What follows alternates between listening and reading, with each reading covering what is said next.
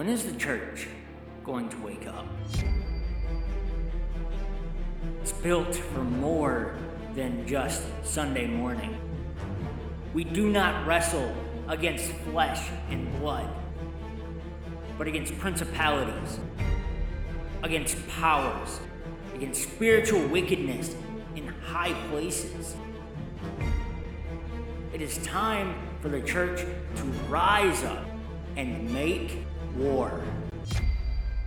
Finally, my brothers, be strong in the Lord and in the power of his might.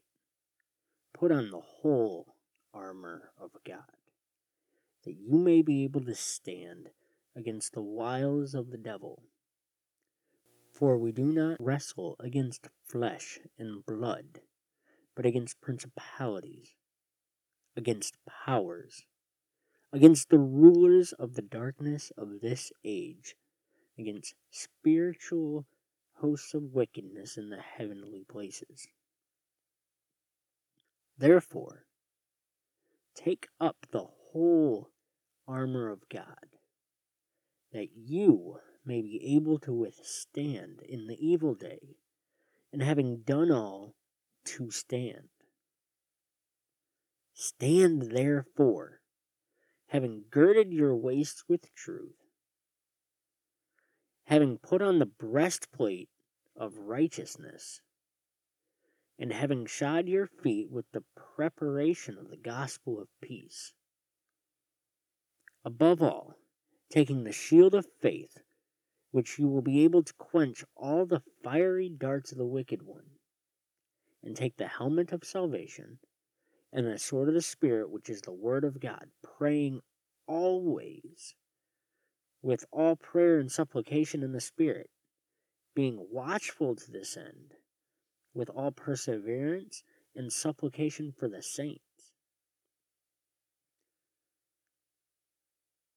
That is Ephesians chapter 6, 10 through 18.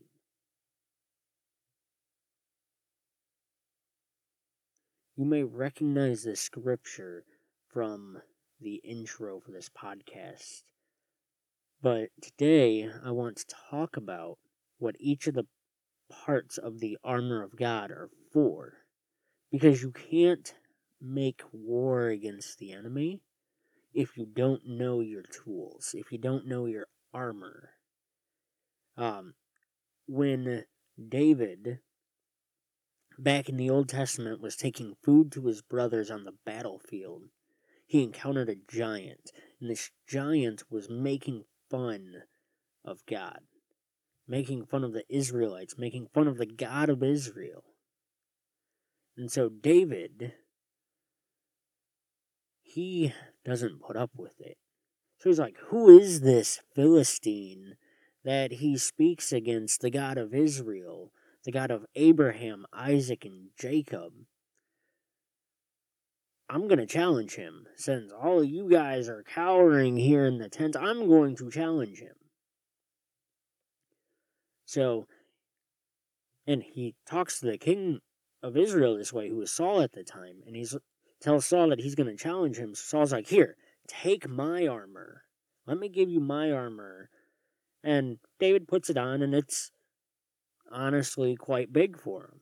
So he takes it off. He's like, no, I can't use this. I have not proved them yet. As in, he hasn't broken them in. He's not used to that armor. He doesn't know the armor. But what he does know is that while he's taking care of his father's sheep, he's wrestled a lion and a bear, or a lion and wolves. He's taken animals down. And in doing so, he's learned to use the tools of his craft. In this case, he carried a slingshot with him and a staff. And those were the things he would use against the predators who would come for that sheep. So since that's what he knew, that's what he used. Now later on, David becomes king. Spoiler alert. David becomes king of Israel. And yes, he eventually has his own armor, carries a sword and everything, but he learned how to use it properly. He learned what each piece of armor, the vital function that it served. He learned all of that so he could carry it, but first he had to use what he had, which in this case was a slingshot and a staff. And he ends up taking down a giant with a slingshot. Now, granted, God was behind him when he did that. And that's honestly not the point I'm making. It's, you have to know your armor. You have to be familiar with the armor you're putting on. Because if you're not, it will be worthless to you. So here we go. So in verse 13 of Ephesians chapter 6, Paul says, "Therefore take up the whole armor," not part of the armor.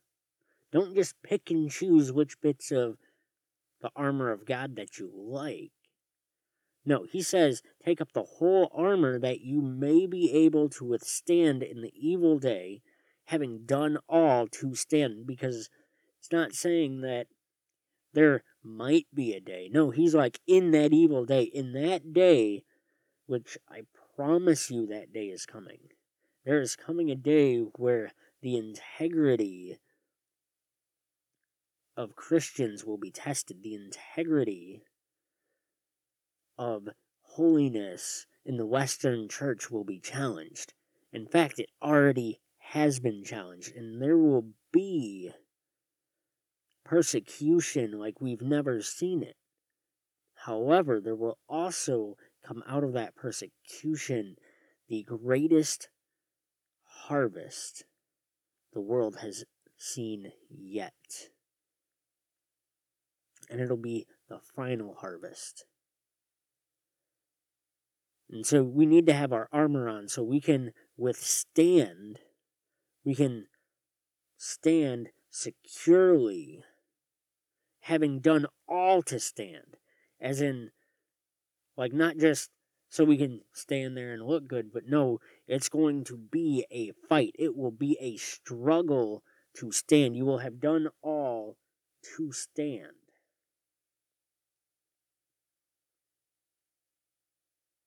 So he says, take up the whole armor of God, that you will be able to stand.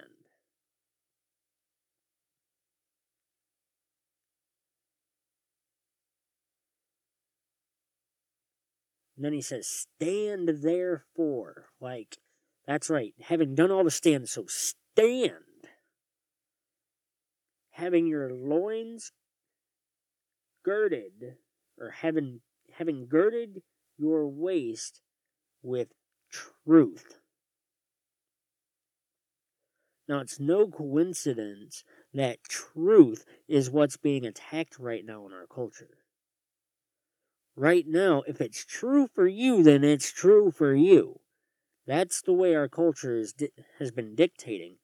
It's not, there's no longer an objective truth where this is this or this is that. No, this could be this or this could be that, depending on your perspective, depending on your opinion of how it should look. And so with that idea, they have started attacking truth. And when you speak the truth, they attack it. If you're not living a holy, righteous life, and you're caught in a lie, then you are caught with your pants down. It's embarrassing. It keeps you from doing what you want to do. And on top of it, the belt, when it comes to the armor, is what supports other things to keep your hands free to do what they need to do.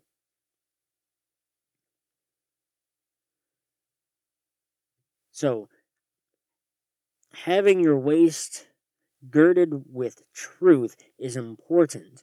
But this belt of truth, isn't just about being honest. Because you see, Scripture has a duality to it. First, there's the physical that it's talking about. And then there's the spiritual side of things as well. Now, yes, we are talking about spiritual warfare. We're not wrestling against flesh and blood, but against principalities and powers. It's against demonic forces at work within our nation, within the world, trying to push a specific agenda that the church has been too quiet. That the church has been too quiet to do anything about. So you have to put on your belt of truth. Now, it's not just about being honest and speaking the truth and declaring the truth and standing for truth. But we have to ask ourselves, what is truth? It's the same question Pontius Pilate asked Jesus before Jesus was crucified. And Jesus had answered that question to his disciples. He said, I am the way, the truth, and the life. No one comes to the Father but by me. Those are Jesus' words. Which means Jesus is truth. Now, I'm sure you're asking, what do you mean by that? Jesus is truth. It means Jesus is the final say. Well, what about this? Well, what does Jesus have to say about that? Well, what about this? What would Jesus have to say about that? What does the Bible say? Because in John, it says, in the beginning was the Word, and the Word was with God, and the Word was God. And the Word became flesh and dwelt among men. So, if Jesus is the Word, and Jesus is truth, that means the Word is truth. That means we need to be proclaiming the Word to the nations, proclaiming the truth, proclaiming Jesus to the nation, having put Jesus on as our belt of truth, and taking on his name. Then he says, putting on the breastplate of righteousness. So, for those of you who aren't familiar with it, the breastplate is what covers the chest and the stomach. It covers the vital organs. And we're told we will receive a robe of righteousness in heaven. It covers us. It protects us.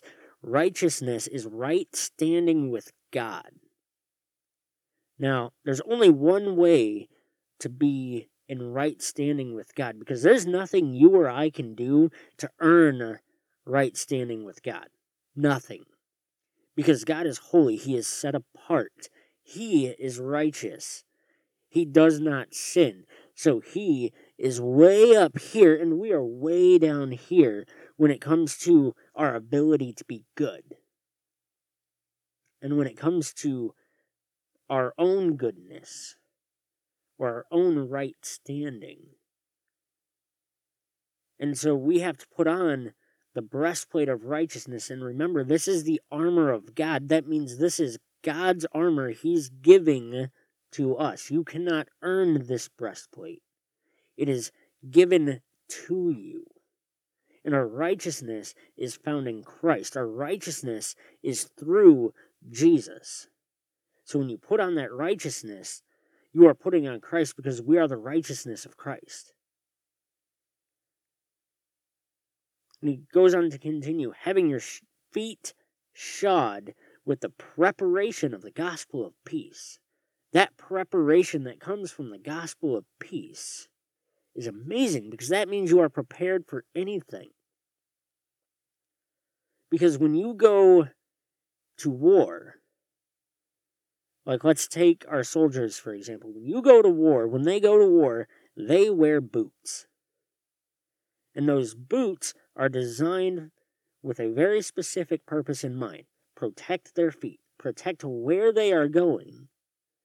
and make sure that no matter what terrain they're walking on, they have sure footing. They have good steps everywhere they step. And so when Paul is talking about having your feet shod with the preparation of the gospel of peace, he's talking about the gospel of peace for one. That's what Jesus did for us. Like, I know that no matter what happens to me here on this earth, for me to live is Christ and to die is gain. And like the apostles, when they were beaten, they counted it joy that they could be considered worthy of the same of being beaten for Christ's sake.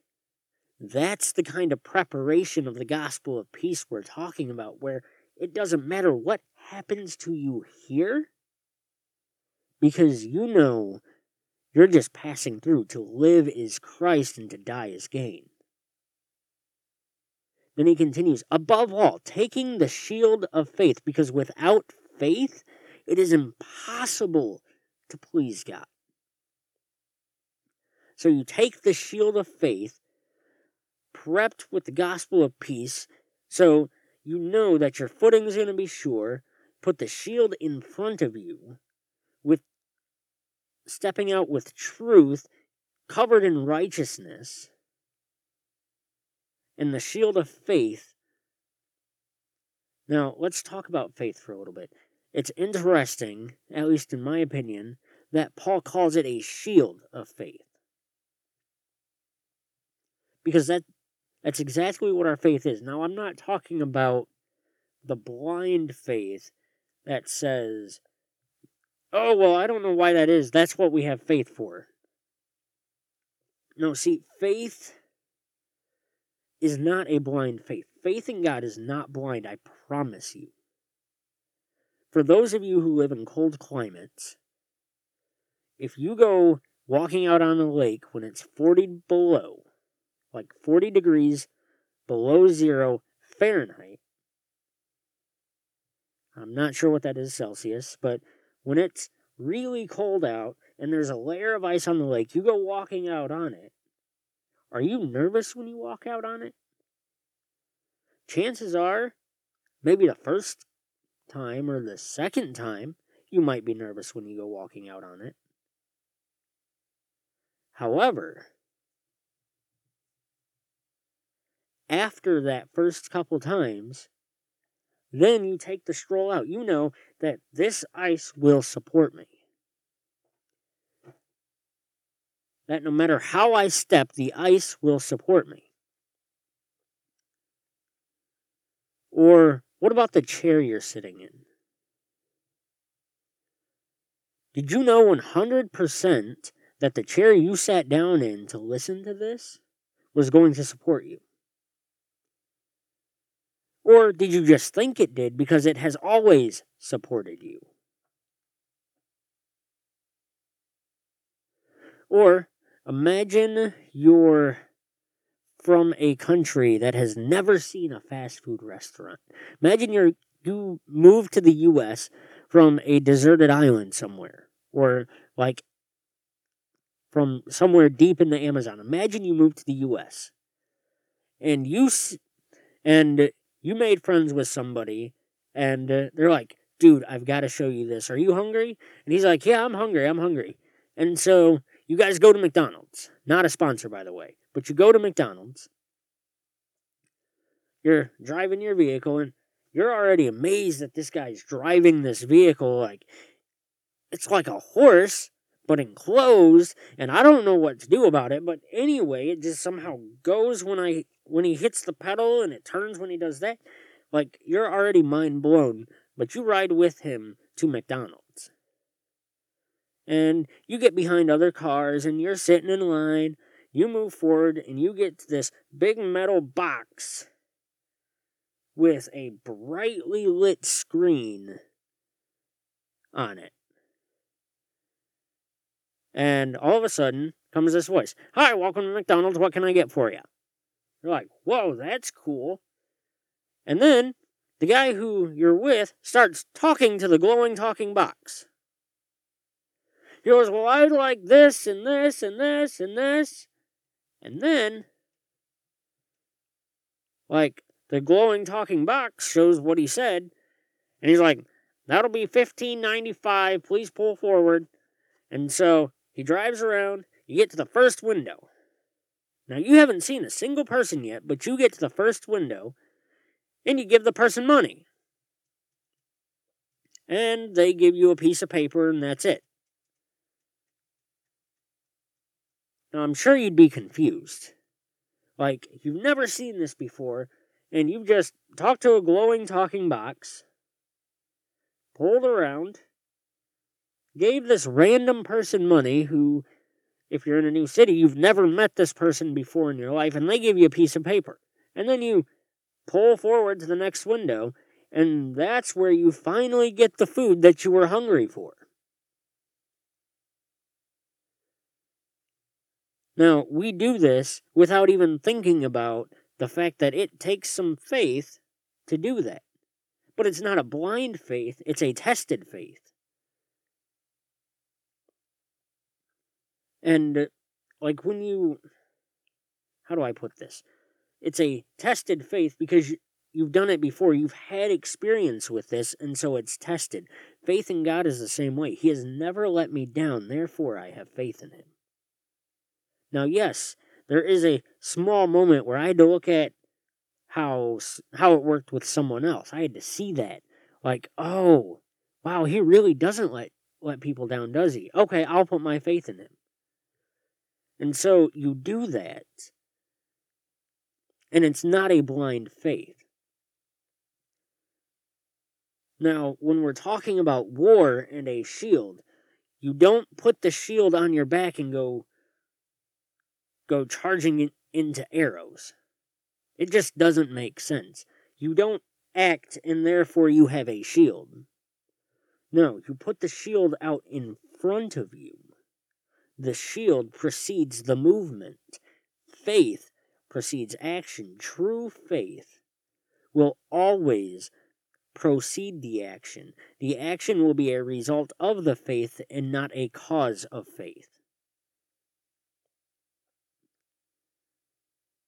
And the scripture says that Jesus is the author and finisher of our faith. That means our faith isn't even our own faith. That's why it's called the armor of God, because it's God's armor that He is giving to you to make war with. That you can quench all the fiery darts of the wicked one, because you know, oh no, I've got, Satan's taking shots at me, but it's okay. God's never let me down. I can trust Him. I have faith in Him. Eventually, the more and more experience you have with God, the more your faith builds, which means the greater that shield and the bigger God becomes to you. But that faith is given to you. Scripture says everyone is dealt a certain measure of faith. And so you have that faith, and the more you use it, the more it grows. And the more it grows, the more protected you become with that faith. And the greater the faith, and the more pleasing to God you become. Now, don't get me wrong. Just coming to Jesus, He's already pleased with you.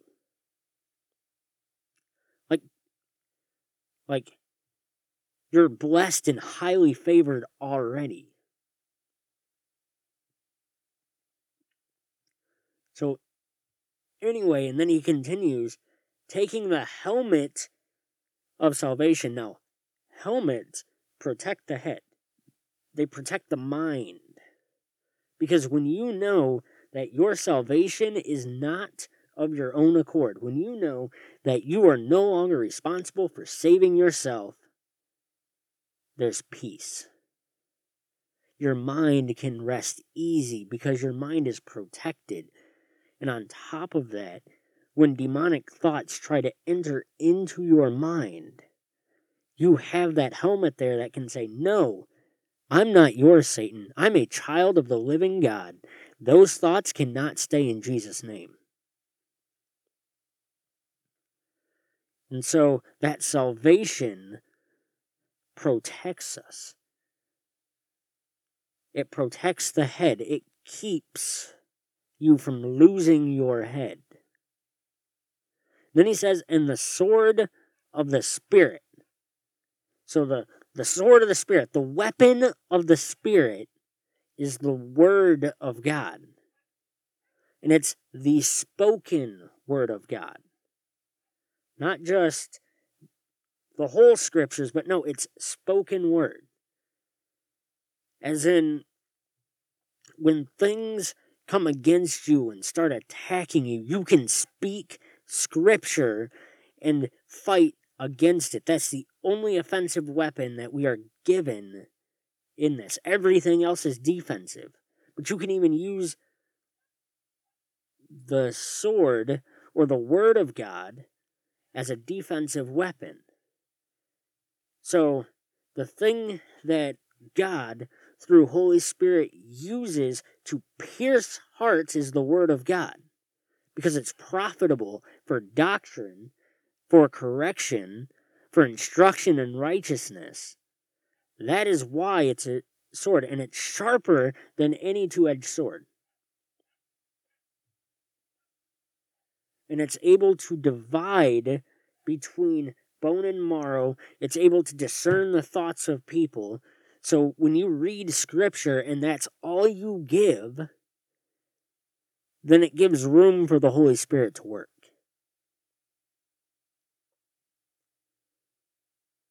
And again, John 1 says, in the beginning was the Word, and the Word was with God, and the Word was God. It's the manifestation of God. It's the physical spoken Word of God. Then he says, praying always with all prayer and supplication in the Spirit. He's saying you need to be constantly in communication with the Father. Because as you do that, as like you're studying your Word, you can get from God, because the Spirit can use that to root out anything in you that is not good. And with prayer and supplication in the Spirit. And so it's just like supplication is your intervening on someone else's behalf. Like let's say our community, you are persistently, almost to the point of begging on behalf of something or someone else. He says in the Spirit. That means, like, it's not just, like, he's not just saying, like, oh, dear Lord, thank you, but no, constantly tuned into the communication line with God, because that line is always open. It's just, are you tuned into it? And so letting your spirit pray. Now, that doesn't necessarily mean speaking in tongues or praying in tongues, no, but constantly, like, intervening on someone's behalf, or constantly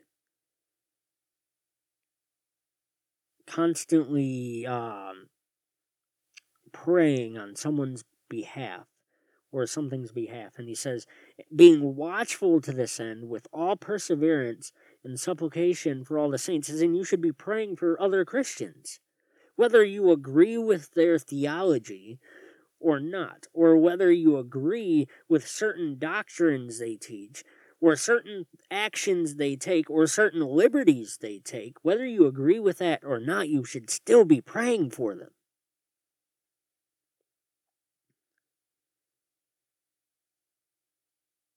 And he continues, and he's like, and for me, that utterance may be given to me, that I may open my mouth boldly to make known the mystery of the gospel, for which I am an ambassador in chains, that in it I may speak boldly as I ought to speak. And that should be our prayer as Christians, that God would give us the words to speak, so we can speak boldly in this time where the church has been silent. We can rise up, we can speak boldly as we are to speak. to make known the mystery of the gospel, to make known the mystery of the good news of Jesus Christ, that we've all messed up. We've all done things wrong. We all fall short of God's glory, because Jesus is the standard, and that's perfection, which we can never, ever, ever meet on our own. And God knew, and God knows that we cannot meet that standard. So he sent Jesus to show us the standard, and then take our penalty for missing that standard. So then we can be raised to that standard because of him. So then we could spend eternity with God. God sacrificed his son, his only son, so that you and I could spend eternity with him. That's the mystery of the gospel. That's what Paul was asking for them to give him utterance, to open his mouth. And I pray the same thing for the church today, that he gives his body utterance. He gives his body the words to proclaim the gospel, that they may speak boldly as they ought to speak.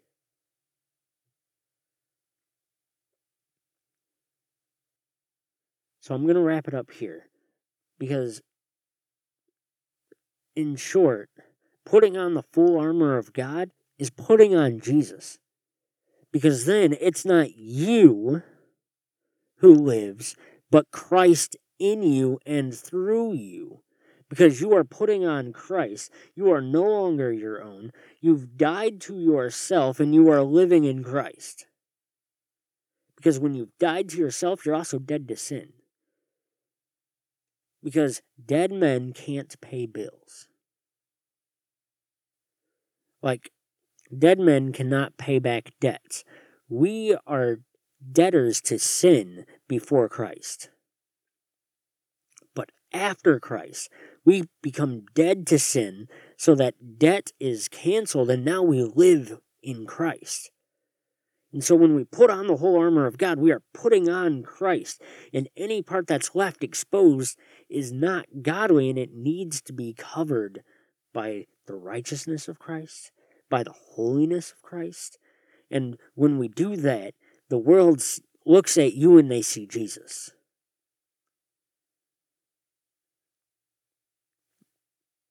And the world looks at you and they see the Father, because they see the love that the Father has for them. They see you loving them as Jesus would love them, and in turn they see the Father. Because the disciples asked Jesus, they're like, Jesus, show us the Father, and that would be enough. And Jesus' response was, have I not been with you so long that you have not seen the Father? I tell you, if you have seen me, you have seen the Father, because Jesus was walking out the perfect will of God. He was walking out the will of God.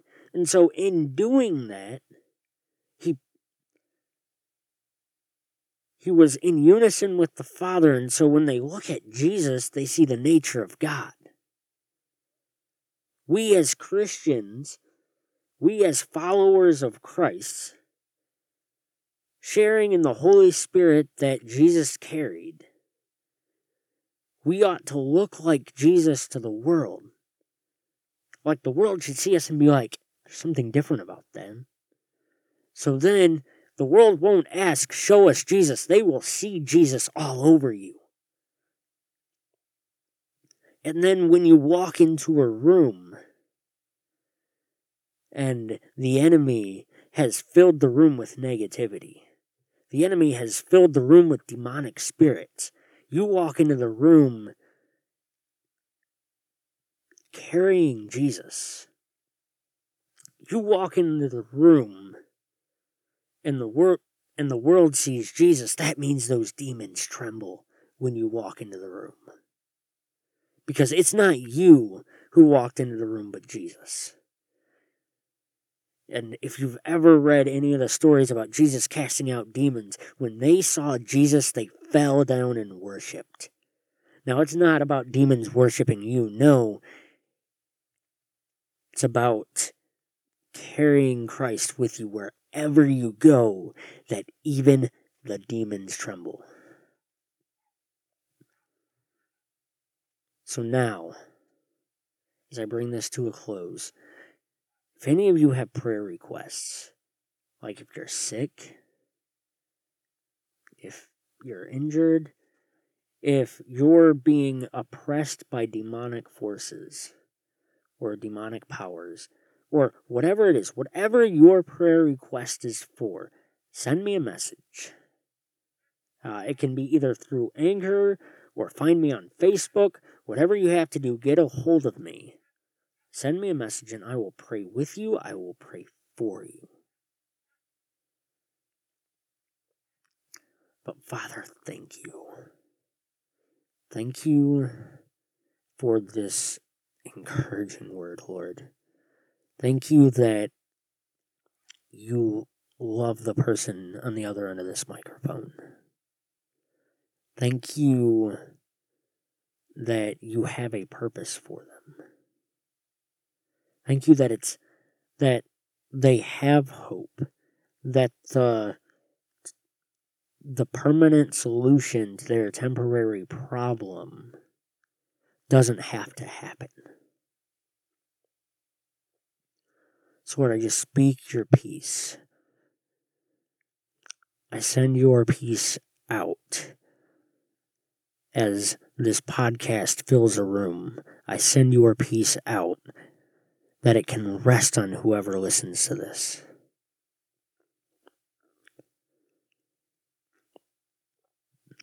Father, whoever's listening to this and they need healing, just speak healing in Jesus' name. Whatever it is, whether it's just a bum shoulder, or a bad knee, or even a bad back, all that pain has to go right now in Jesus' name.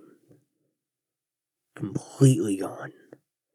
Because, Lord, you are that good. Father, I just thank you for this. I thank you for just pouring out your blessings on these listeners, Lord. And just continue to bless them in Jesus' name. Amen.